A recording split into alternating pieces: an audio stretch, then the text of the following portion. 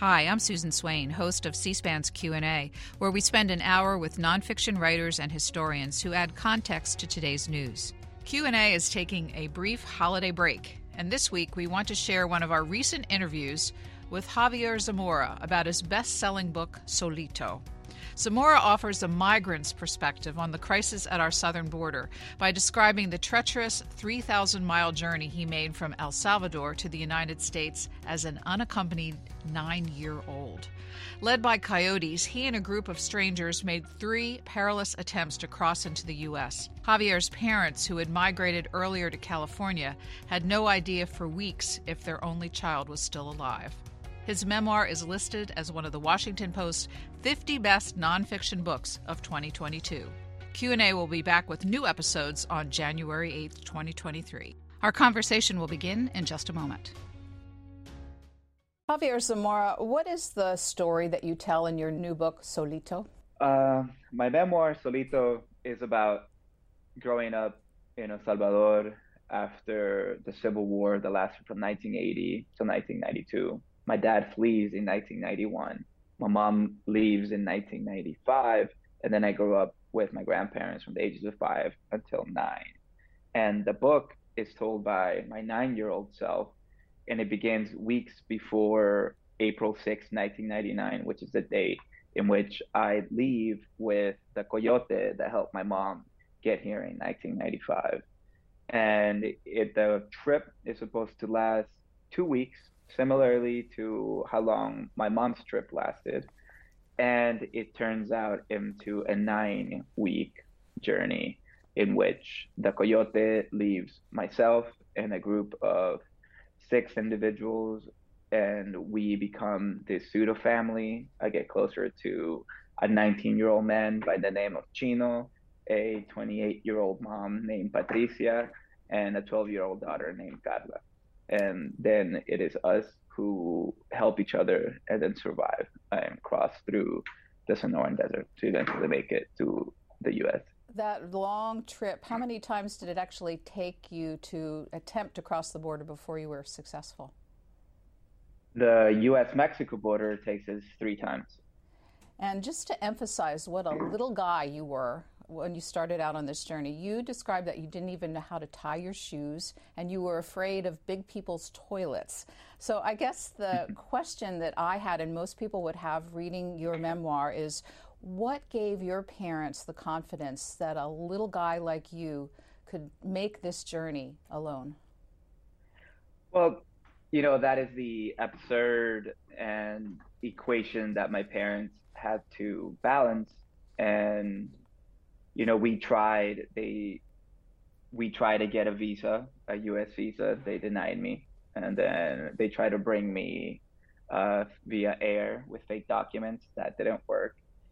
And what gave them the confidence essentially was that they were hiring the exact same person that helped my mom get here. And she made it here relatively safe, if I can use that word to describe anybody's immigration trip.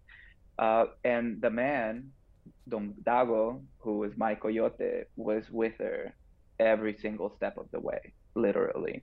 And they expected him to do the same for me. And of course, he, for some reason that we still don't know, he leaves the group, because I wasn't the only one paying him, a group of adults and 2 children, and he leaves us stranded right before we board a boat to get from Guatemala to Mexico. And then we don't ever see him again. So I guess that is the reason why they agreed and factored all the factors in. They had and allowed me confidence in Don Dago, which was misplaced confidence in the end. Mm-hmm. So it's been 23 years since you made this tremendous journey. Why did you decide to write this book now? This is a journey that was very difficult for me to remember. The details were always there. The metaphor that I like to use is that, trauma happens in HD, full surround sound.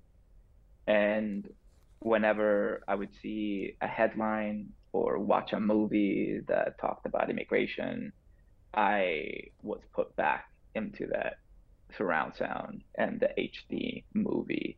But when I wasn't triggered, I hid that away. And essentially got to a point in 2019 when I was researching the 2017 to 2018 child immigrant crisis, or the crisis at the border, in which I said, all these other people are talking for these children. All these politicians are talking about these children. I am one of those children, not in 2017, but in 1999. It is time that I stop being so afraid of facing my 9-year-old self. And I began to write. And from then on, it has helped me shift my point of view of not only looking at this 9-year-old kid, meaning me, as this weak, little, helpless child, but the writing of this memoir has helped me look at him as a superhero and as a survivor that managed to live and survive what at times seems unsurvivable. What was it like for your parents reading your book?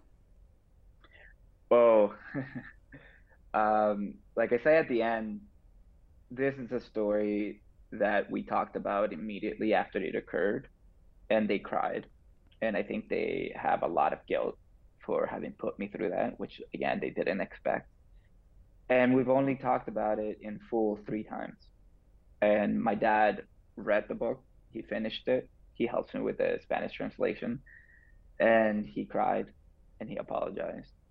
My mom has not read past chapter 1, and I think it's difficult for her to read and relive their own trauma, because I'm describing my trauma over the 9 weeks, but for 7 weeks, my parents did not know where their one and only kid was, and they couldn't do anything about it. And that has caused their own trauma. And I'm not a parent, and I can't imagine what it was like for them. That gives the title of the book, Solito, multiple levels of meaning, doesn't it? Mm-hmm. Mm-hmm. You were alone, yes. They were alone, you took the journey alone, and you were lonely as you took it. So many different levels of interpretation of the word. And after the fact, too. I get here in 1999, and it wasn't until I started writing at the age of 18 that I feel like I have to carry this trauma by myself. And yeah, I feel alone. I feel like there aren't other children like me. And of course, that's not the truth. So I want to talk a little bit about the structure and process of the book. You are a professional writer, in fact, a poet, and an earlier treatment of this topic area was a book of poetry. So it's clear that you bring your poet's lyricism to the text of this book. And I picked out one short paragraph so people could get a sense of what your writing style was like. Would you be able to read it for us? Of course. And this takes place during one of the attempts. And Acadejo is a mythical figure in Salvadoran folklore. And he's supposed to protect everybody has one. And this is like a dog-like figure with goat hooves that protects you. And I'm ready. Avoiding cactuses is boring. I want barbed wire, thin, metallic, pointy. The smell of dust, thicker when our faces are in the dirt. Dirt in our noses, in our mouths. None of us got hurt. In Acapulco, when Coyote told us we might go through the desert, I never pictured this. Bushes, trees, cactuses, bunnies, mice, bats, fences, mountains in the distance. I thought it was going to be sand and sand only, like Aladdin. The fences are cool. I feel like I'm back home chasing iguanas. A practice. It's the most exciting thing we've done all trip. It's a game. Who can make it through the most fences without getting stuck? My arms have markings of the rocks from when I crawled under. Imprints. It's worth it. My hands are scratched, and I can feel a thorn in my left palm, but that's okay. We keep walking. The fences can't stop us. We get to another one, and we're masters. Chele and Marcelo help each other. Mario helps Patricia and Carla. Chino helps me. None of us get stuck. Other people do. So we make up a few positions in the line. Cadejo protects us. I look for his eyes, but only find trash or a rock or someone's water bottle. I'm so awake. It's almost 11, the latest I've stayed up since the boats, and I'm not tired at all. So one question you'd have as a reader is how you were able to recover such detailed memories. Multi-layered answer. One is that trauma happens, like I just mentioned, in this ultra sensory high definition realm that you never forget, but you try to run away from it and you triple lock it in a drawer in your brain. And when you're triggered, you're replaying that movie and you're back there. I can still taste the dust that I just read about. So there's one. The trick is accessing that video on your own terms. And this is where, for me, therapy has really helped. And having a therapist who is a specialist in child immigrants and is an immigrant herself from the Dominican Republic really allowed me to go there. And at the same time, my wife is a Reiki practitioner, and we would have Reiki sessions in which I was thrown back into immigration detention cell or in the desert as I'm running away from helicopters. And we moved to Tucson in the process of writing this book, and I had to expose myself to the similar landscape, to the elements that I lived through when I was 9 years old, and that reminded me and put me back into that sphere of the video and the Blu-ray DVD.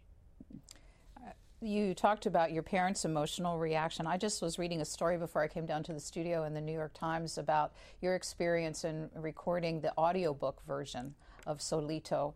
Why was it so emotional for you? Oh,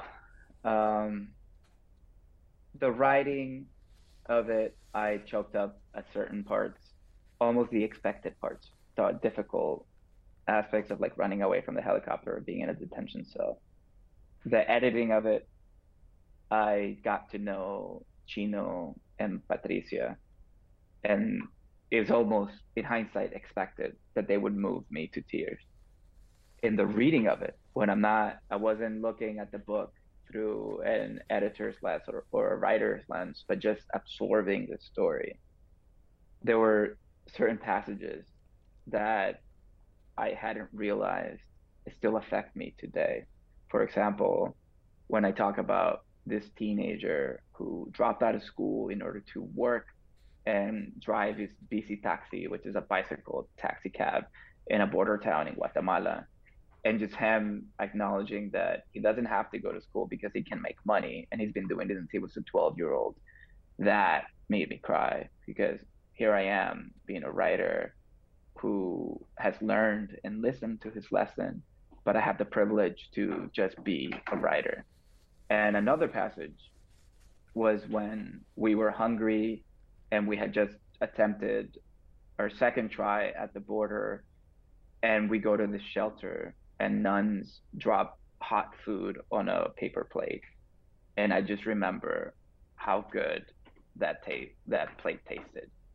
And it really broke me down. So it's a completely different process to read your own book out loud. And my wife was there and her brother was there. And I don't think I would have allowed myself to cry in the studio if it was strangers around me, but it was family who was there. So before we get into more details of the book, of course, publishing this book at this point puts you right in the middle of this ongoing contentious debate this country's having about the southern border, illegal immigration, and border security. What perspective does your book bring to all of that? Well, I don't like that I word. I would call it paperless migration or undocumented migration. And what I hope this book does is that it really sheds a light into the humanity and empathy and superhuman powers that immigrants are forced to embody and to enact.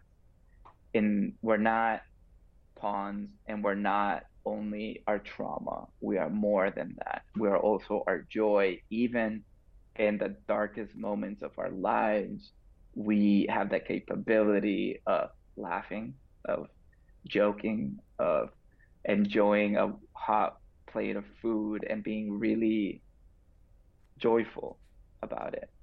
And I hope that this book doesn't flatten us like most of the politicians and news outlets do to immigrants, because they just treat us as these bouncing boards of trauma when we are more than. We are 3D, full-bodied human beings capable of everything. And what the word that doesn't really get used around immigration is survival. We are survivors. And what would happen if we treat every single one of these individuals as survivors? I think the general American public would have more empathy, and we could really begin to have a real conversation and provide real solutions to this problem. Okay, let's spend a bit more time on your actual details of your story.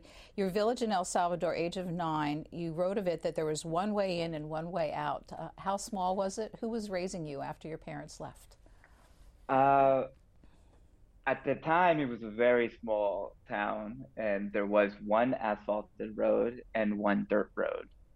And I want to say the town couldn't have been bigger than 1,000 people.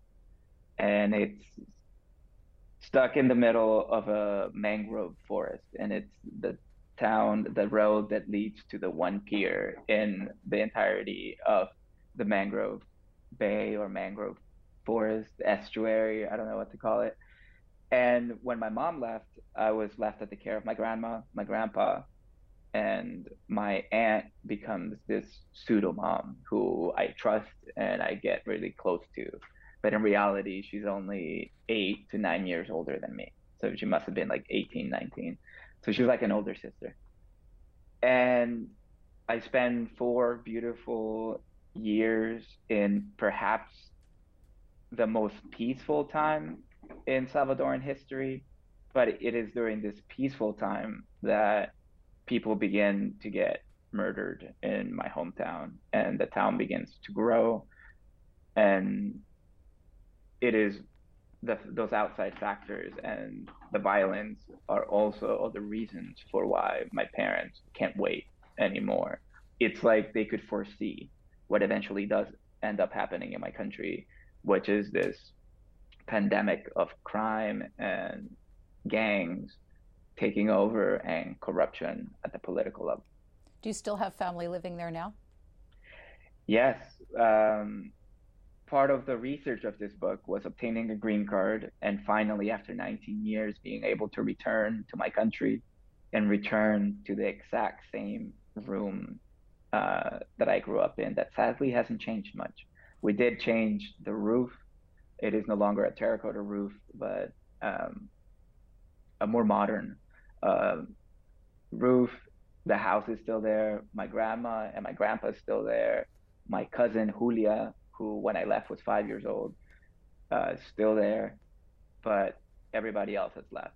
My mom can't return. My aunts have both left and can't return. And I'm the only member of my family who can do the back and forth.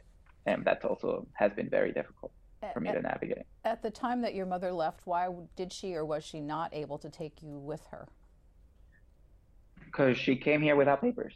And in her calculation, I think like most immigrants, she believed that she was going to leave for a few years and that the situation in my country was going to improve. And by the time that I'm 7 and 8, it looks like the situation is not improving. Like I describe in the book, one of her friends who has tattoos gets shot right in front, a few feet away from the room in which I sleep. So I'm woken up as a 9-year-old because this man gets shot.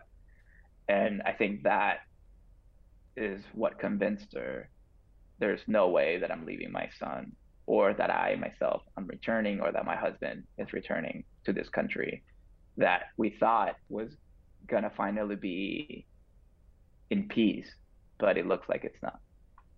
So you were a student at a Catholic school, and you were a good student and great at grammar, even at that early age. But you write about, as you prepared to leave for your trip, that it was important not to tip off the nuns of what was impending. Why not? What were you and your family concerned about? There are rumors in small towns, um, like I believe is still happening now.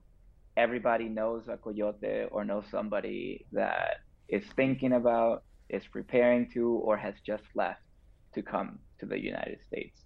And part of that rumor mill was that nuns, Jesuit nuns, were stopping children from leaving, which I have looked into it and I have not found any sort of proof.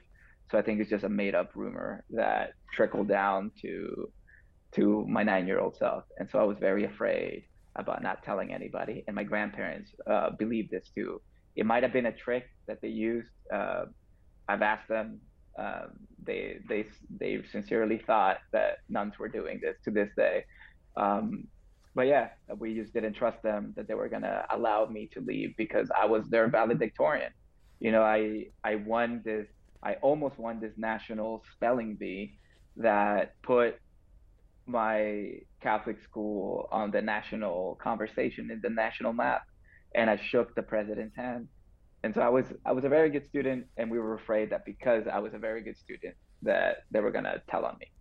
So you were carrying this secret with you for at least a full year before, because every time you spoke to your parents, they kept referencing your upcoming trip, the trip we read about so often, the trip that you were getting yourself mentally prepared for and emotionally prepared for. I guess as I was struck by the ceremony that you had when it was time to leave with your schoolmates, because you couldn't tip them off, and yet you convey through it a real sense of the finality of the moment. Would you tell me about it? Yeah, and talking to my therapist, those two things are skills that I learned have stuck with me. One, wanting to be a good student because I've always wanted to be loved and taken care of. And the other is learning to be such a good liar from such a small age because I had to. And the days before, I never invited my best friends to play with. I had like this echelon or like levels of toys. My best toys nobody touched, and I didn't allow them to this last day that I hung out with them. But the second level, I finally revealed and brought my second best toys because my mom worked at a Toys R Us in the United States. So I had, for example, the Jurassic Park walking T-Rex that you can like remote control. I had remote control cars, which in a small coastal town, that was, oh my God, the same toy that I'm seeing when the cartoons are playing are right here. And so they come over and we have our last play date, and I still can't tell them. I can't tell them that I'm leaving because there's this fear that somebody is going to tell somebody that's going to tell the Salvadoran police or the Guatemalan police, meaning immigration, and they're not going to allow me to cross into Guatemala. So tell me about the way that your grandparents, in particular grandfather, prepared you for the journey. For lack of a better term, my grandpa was an alcoholic, and he drank up until my mom left. So he stopped drinking when I turned 5. But from the ages of 3 to 5, I remembered a lot of his, struggles with alcohol. And so I was afraid. I was never close to him. Who I was close to and closest to were my grandma and my aunt. And they try to prepare me for this trip, telling me that, I had issues being potty trained, which is not unusual for children who have been left by their mothers. It's not that I couldn't. It's like there was a mental block that didn't allow me because it was my mom who was potty training me at the same time that she left. So I refused to use a toilet. And so they try to like tell me, if you're on this trip, you're going to have to use a toilet. So there's that. Another one was that I needed to do my dishes, fold my own clothes, and try my best to not bother the adults around me, which in hindsight ended up paying off because I wasn't a nuisance for the adults around me, or I tried my best not to get in the way of the adults. Almost this respect, but it turned out to be a survival tactic. And then once I leave them and I'm stuck with my grandpa, he used his best skills in the military to help me tell time. And I still do this to this day. If you stick your hand out like this, and this is the horizon, and that's where the sun is, you have an hour left of sunlight. And if the sun is higher up, you can do this and you have 2 hours left. And if it's right there, you have 45, 30, 15. And he learned that in the military, and he taught me this in the 2 weeks that we spent together in Guatemala, and we roomed together. And I end up beginning to trust my grandpa for the very first time in my life, and to have these beautiful, wonderful conversations that I still remember and cherish to this day, in which he tells me about his life before grandma and his life in the military and all the things and all the places that he's been to or hasn't been to. And it was the first time that he himself leaves El Salvador to explore Guatemala. And I can see my grandpa in a different light. And we get close for 2 weeks. And then it's very hard for me to say goodbye to him when he has to return to El Salvador. And we have to go to a coastal town to get on these boats.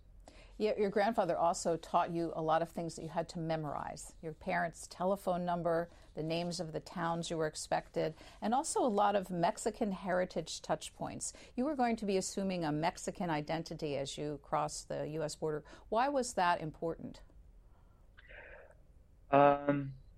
There's this figure at the U.S.-Mexico border of the people or the nationalities that were most traveling to the United States in the 90s. And I want to say on paper, the statistics say that it was 95% Mexican. And I would kindly assume that that is not fact, because a lot of Central Americans or people from other countries were lying in order to not be deported all the way back to their home countries. Because if you say you're Mexican, you just get deported to Mexico and then you can try again. And that is part of this culture of learning or expecting what the cops or the Mexican police or Mexican immigration will ask you in order to prove Mexicanness. And those questions are as simple as, you say you're from Guadalajara. Okay, tell me the 3 soccer teams that are based in Guadalajara. Or sing the Mexican chorus, the anthem. Only the chorus. Okay, you got the chorus? Tell me the first strophe. And things like that. And also, okay, who's our president right now? Who has, in your opinion, who have been the 2 best presidents? And these are things that as a 9-year-old, I had to memorize in case that the cops were going to ask me and were not going to believe that the people that I was with were my parents. And that parental figure changed when Don Dago, our coyote, was still around. He was supposed to be my dad. And then once he left, Patricia and Carla, Patricia became my mom and her daughter became my sister. Eventually, as I get closer to the U.S.-Mexico border, Chino becomes her husband, and therefore he becomes my fake dad. And these are all lies that we used in order to not be deported all the way back to El Salvador. Were you ever asked those questions by border authorities? No? No, it never came up. I always pretended to be asleep when they came up into the buses. And I always froze. If they would have asked me, I don't think I would have been able to lie to authority figures at that time. After your grandfather left you in Guadalajara, the very first leg of your journey, and you traveled by so many different means, was by boat, which was an unexpected aspect of your trip. Were you worried about survival on that boat trip? How perilous was it? Um, I am from a small coastal town, and I didn't know how to swim. I never learned. I was afraid of the water. I was afraid of sharks. I was this nature nerd, and I knew too much about sharks. And this is before Shark Week on Discovery Channel. I just knew not to trust them. And we were on this 30-foot long boat that has no roof, for lack of a better word. It's this motorized skiff. You know, if you sit down in the boat, and if you put your hand out, you can touch ocean water. So it was very scary. And it was packed.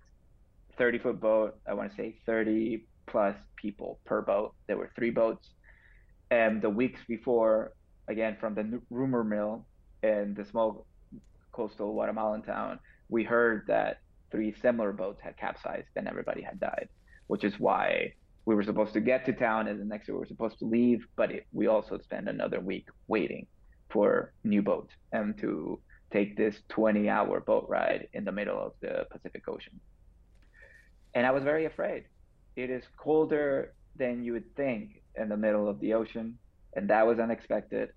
But it also ends up being the experience that brings me closer to Chino, this 19-year-old young man who I attached to and I began to trust, and he becomes this father figure from that moment on. Father, older brother figure. And he takes care of me, Patricia, and Carla for the rest of the trip. Once that journey was finished, you were now in Mexican territory. And one of the first descriptions is you're back on a bus, and an old woman on the bus turns your group in. You run into the Mexican police, and you had your first experience with police extortion. What happened? The pecking racial order or racism, internalized racism, plays a part in this situation because the woman who turns us in is a indigenous woman, and the cops didn't believe that she was Mexican because she was darker skinned, and in order to prove her Mexicanness, she turns on us because she had heard us talk, and us Salvadorans, we talk differently, and she points at the man, not Patricia, Carla, or me, who always sat together. And she was like, take them. They're not Mexican. And then the questioning begins. They drag the man out. Our new coyote doesn't do anything. So then Patricia freaks out and starts yelling, screaming at the woman. And then the cops come back and they drag Patricia, her daughter, and myself out of the bus. And they point their guns at us. They make us empty our backpacks. They empty our pockets, take our shoes off, and they're looking for money. And as they're doing this, they make us face down on the dirt. And it is one of these experiences in which I learned how to dissociate, meaning to focus on something that allows me to survive the situation.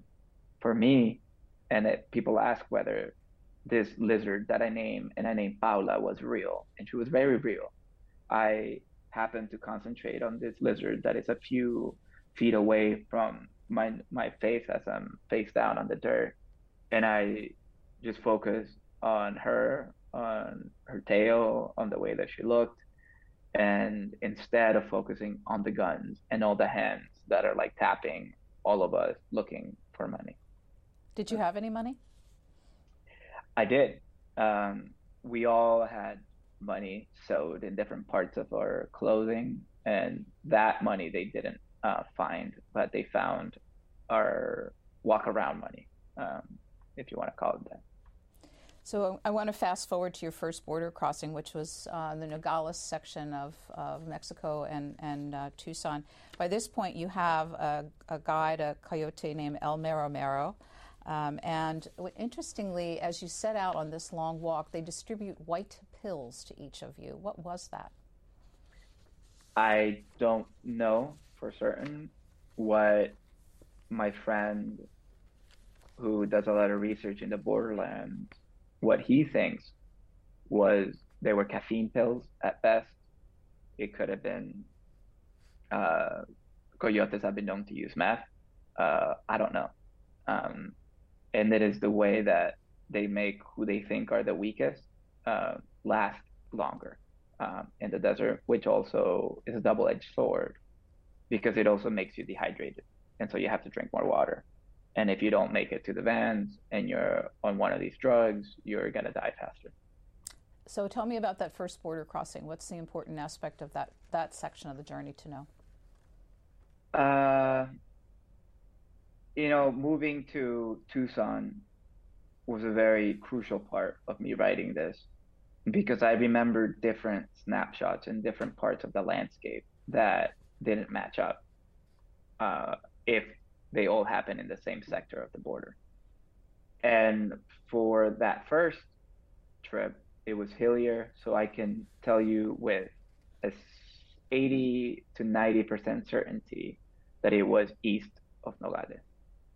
And we had made it. The route was quick and fast, and we made it to the road in which we were going to get picked up by vans. It was always a van that was promised to us. And we got there so fast that we were waiting in this crater-like hole on the ground. And instead of the van showing up, immigration showed up. And they rounded all of us up. That was the second time that I had a gun pointed at me. Chino gets handcuffed, and we get separated at that point, the group of 8 that we had set off from El Salvador with ended up shortening to 6. And when we get apprehended, the 6 shrinks to the 4. And it's Patricia, Chino, Carla, and myself. Everybody else that started off with us in El Salvador is gone. And all the other strangers that we banded with in order to make this crossing at the U.S.-Mexico border, I want to say there were like 50 people, most of them just scatter in the desert. And when that occurs, that is the most dangerous for immigrants because they don't know the desert. In all likelihood, they did not survive or make it out of the desert. And that still haunts me to this day. This was your first run-in with the U.S. Border Patrol. What was the experience like? It wasn't pleasant. I want to say there were 5 trucks, an agent each. There were also German Shepherds that they released, and they follow people, and they're trained to bite if they have to, and to bark at the people and to freeze them. So the rest of now the agents get there. One of the agents hits Chino and pins him to the ground and handcuffs him. Scenes that a child shouldn't see, that no adult should be put to, and scenes that I still carry with me. And then after the violence of the apprehensions, we get driven to a detention cell. And I spend 2 nights in this detention cell, stuck in a small 8x8 room with a toilet. And on top of the toilet is a faucet that we have to drink water of if we're thirsty. And everybody smells. And there's no room to sleep. Men sleep standing up. Others don't sleep. They are not the best of conditions. Did they make any accommodation for you or Carla, 9 and 11 years old, that you were aware of? No. What they did was separate the men from the women. And I at that time, there were a lot of men immigrating. And they didn't want to separate me from my fake dad, which now at one point they weren't doing. They were separating the kids from their family members. And so in hindsight, I'm thankful that that practice wasn't in use in 1999. Patricia and Carla had their own cell with, I want to say, one other woman or two other women that they had caught. And yeah, it's not a good practice, and it still haunts me and trips me up when I talk about it. Border Patrol returned you to Mexico. You recovered at the shelter that you described earlier, run by the Catholic nuns. And your original deal with Don Diego was a guaranteed 2 tries. So the second try was June 2nd. You've been away from home for 2 months at this point.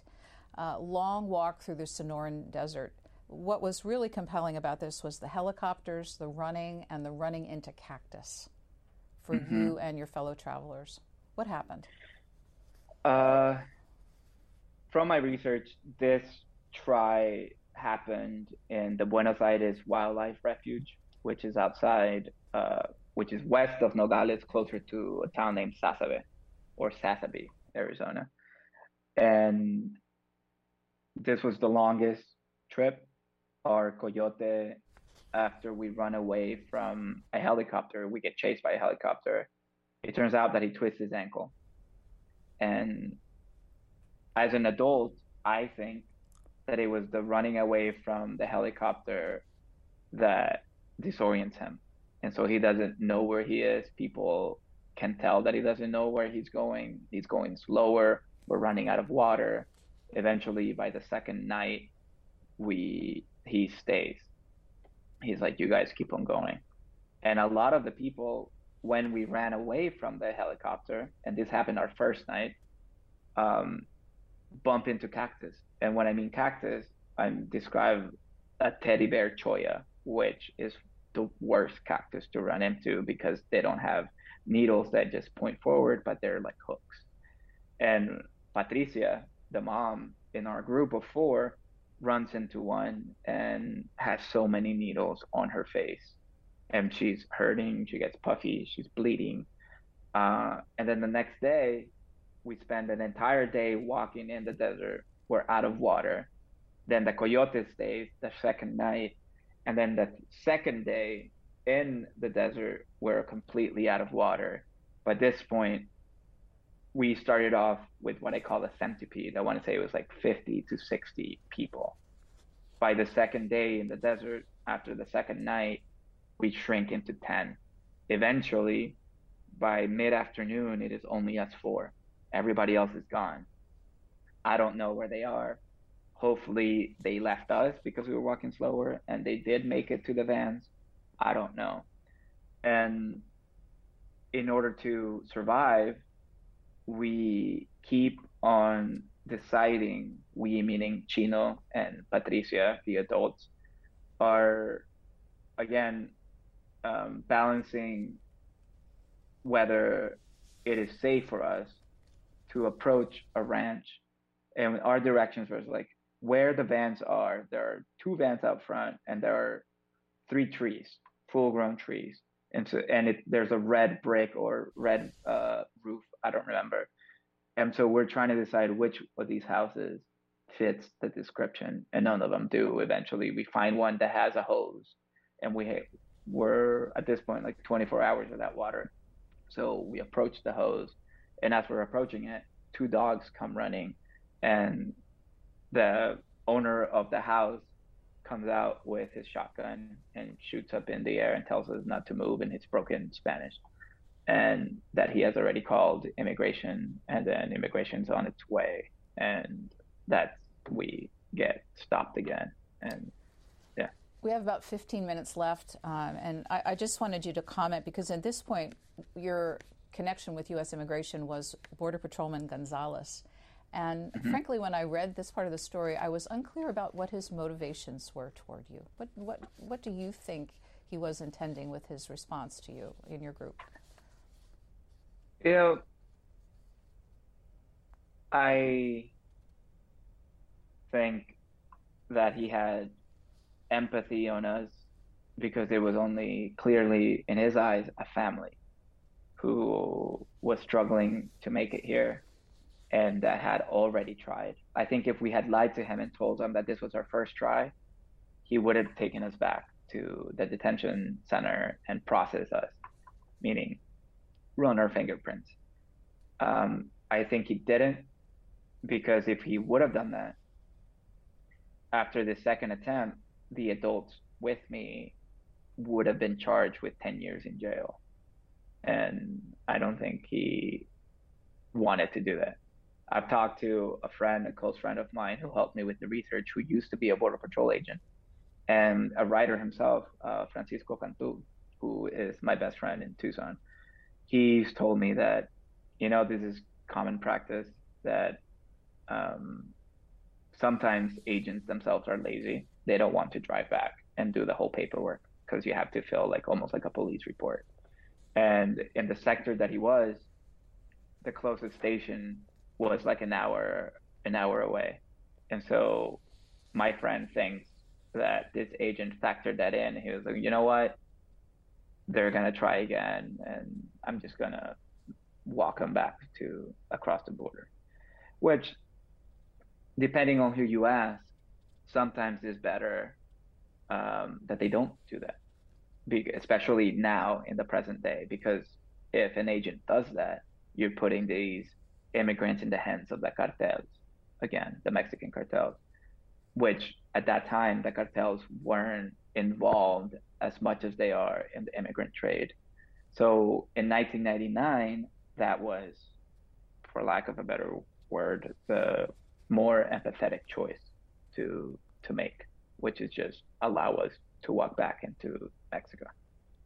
So let's spend a minute on the Coyotes, because at this point your contract with the original Don Diego, who abandoned you to some of his comrades, is over. So for the third try, you have a new set of Coyotes.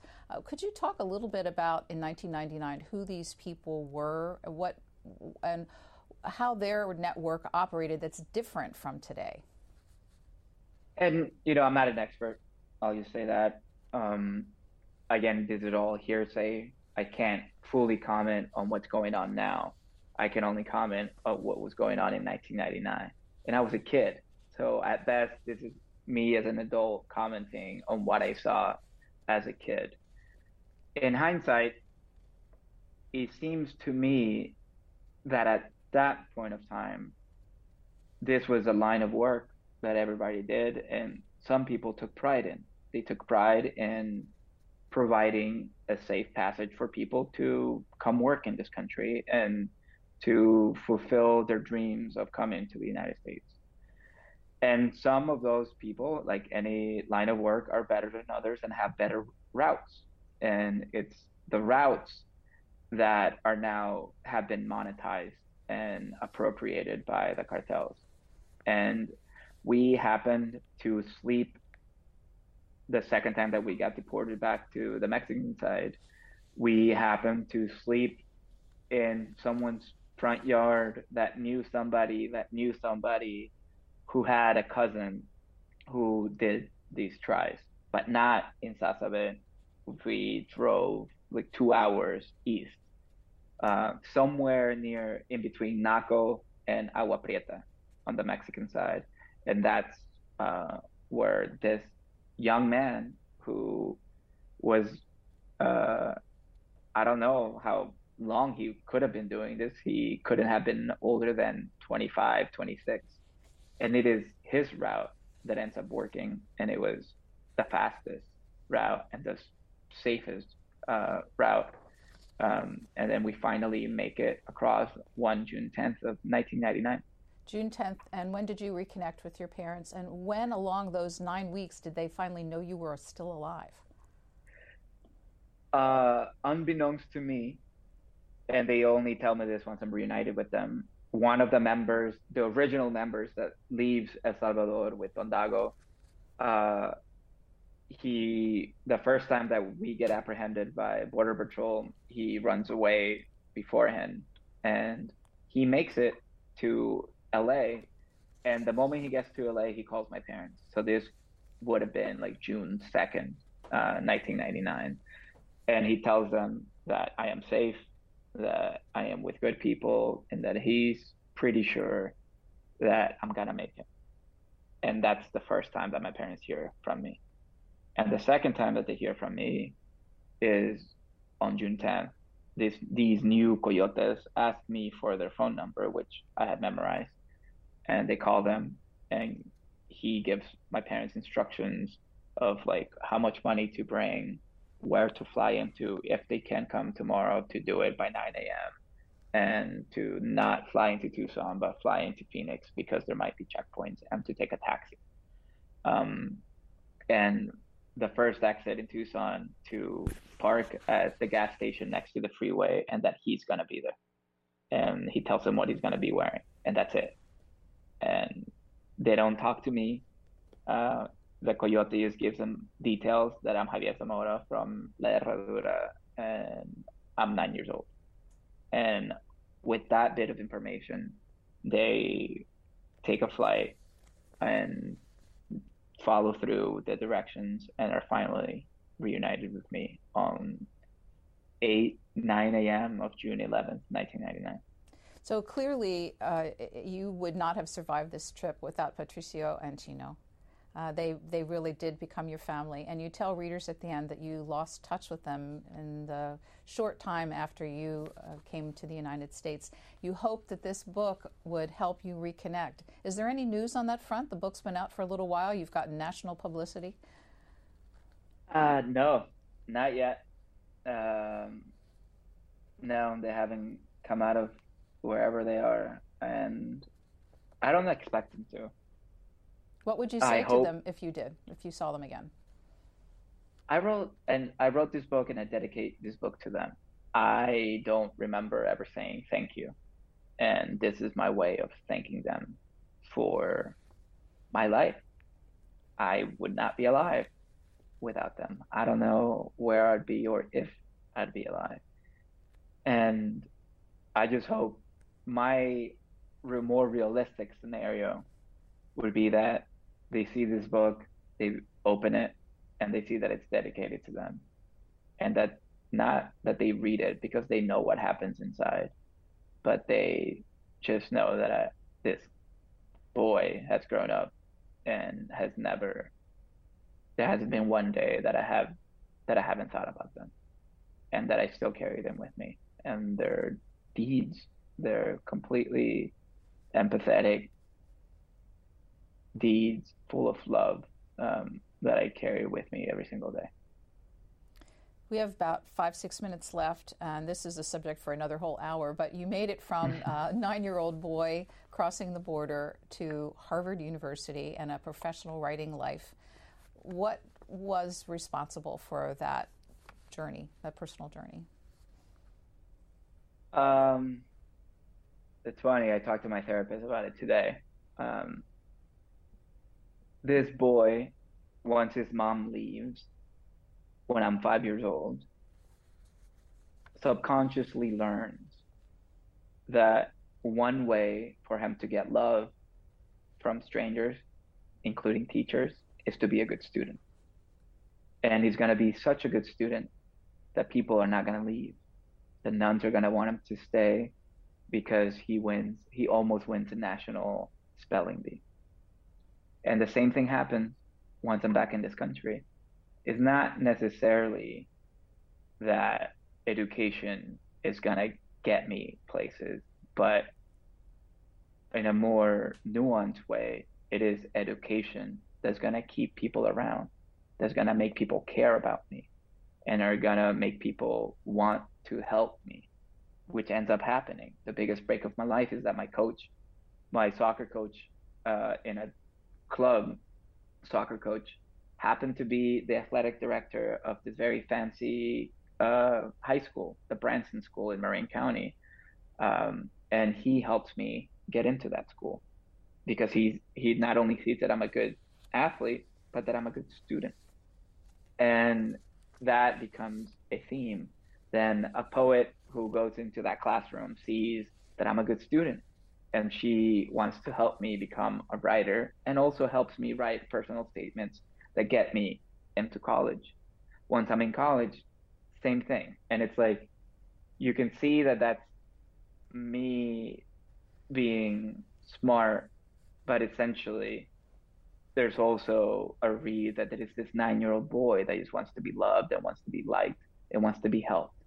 So throughout my life, I have attempted to recreate the dynamics of the 9-year-old, of the 9-week journey, in which it is my charm or intelligence, my lies, that makes Patricia, Chino, and Carla want to help me. They didn't have to help me, but they chose to help me. How did you overcome their skill at telling lies? Therapy. Lying has gotten me places and it has gotten me in trouble. And that has been the biggest thing that I've had to heal from. And it has affected me. Once you're no longer in survival mode, it ends up hurting you.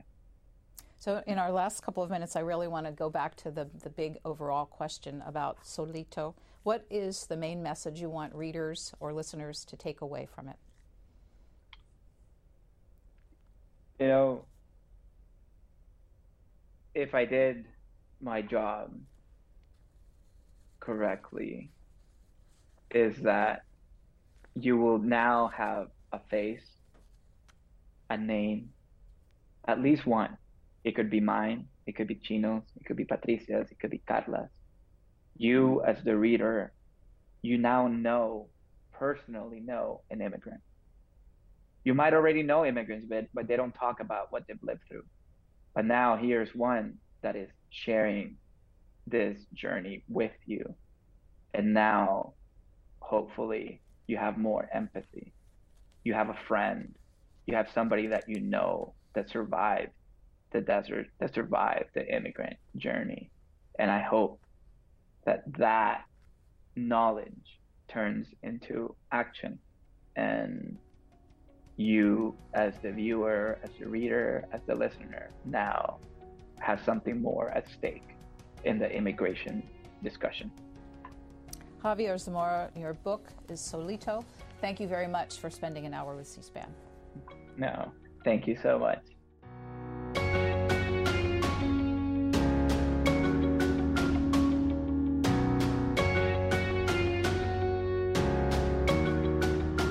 All Q&A programs are available on our website or as a podcast on our C-SPAN Now app.